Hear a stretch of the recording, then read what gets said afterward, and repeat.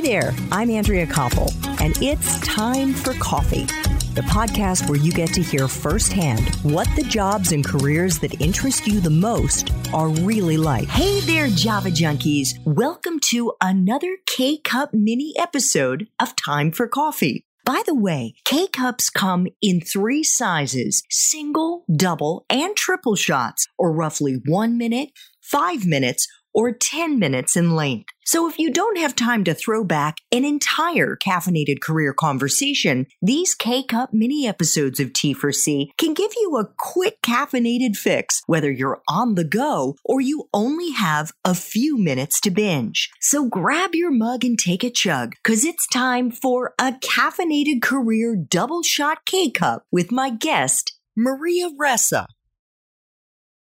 What was your vision at that time for Rappler? We have 3 pillars of Rappler. So the elevator pitch of Rappler was simple. We build communities of action. The food we feed our communities is journalism, right? And that's important because I had struggled, Andrew, I struggled with this the entire time we were with CNN, because we live in our countries. I live in Southeast Asia. And yet I take the stories, translate it to a Western international audience, and then we throw it in a black hole. Living in the Philippines, when I chose to come home and live here for good, living here, I wanted impact. I wanted journalism to be a force for good, right? To have positive change forward. And, at the beginning, look at how I dragged the Kool-Aid. Our opening salvo was social media for social good. We had annual social good summits. Social media for social good was a few years, and then it became tech for social good, technology to jumpstart development, because there really is tremendous power to reorganize and change our society based on technology and data. And I was hoping that in countries like ours, technology could do that. But I guess the 3 pillars that we had is simple. It's still our pillars today. Technology, journalism is the second, and third is community or civic engagement. Right? We build communities of action. So in the dystopian world we live in now, which is, starting in 2017, Freedom House said that in at least 28 countries around the world, cheap armies on social media were rolling back democracies.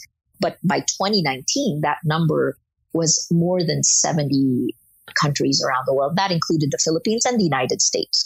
So in this world, you have to look at the role of technology after it bumped off news organizations as gatekeepers.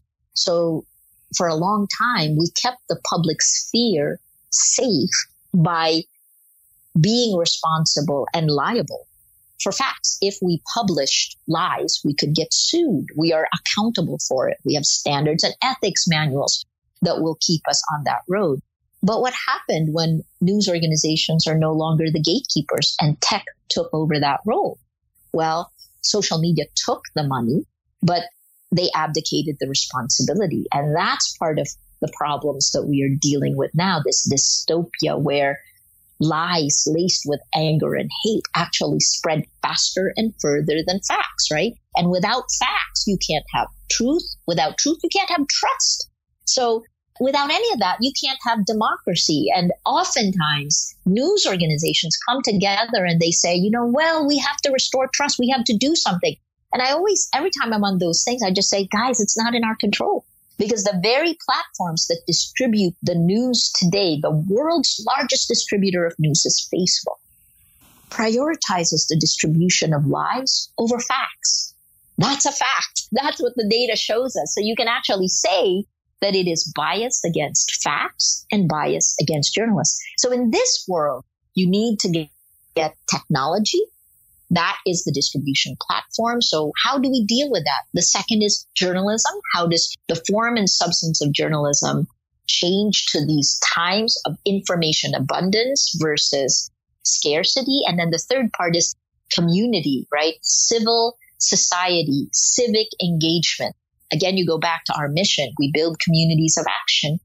NGOs, CSOs, groups that form to protect democracy. How do they know which direction to push in? How can human rights organizations push for certain actions, hold government to account when they don't have the facts. This is the dilemma we're in today. And that's part of the reason I think that the Pillars of Rappler that we started in 2012, I think this applies globally. Thanks for tuning in to this K-Cup mini episode of Time for Coffee. If you want to listen to our entire caffeinated career conversation, please check out the show notes for this episode.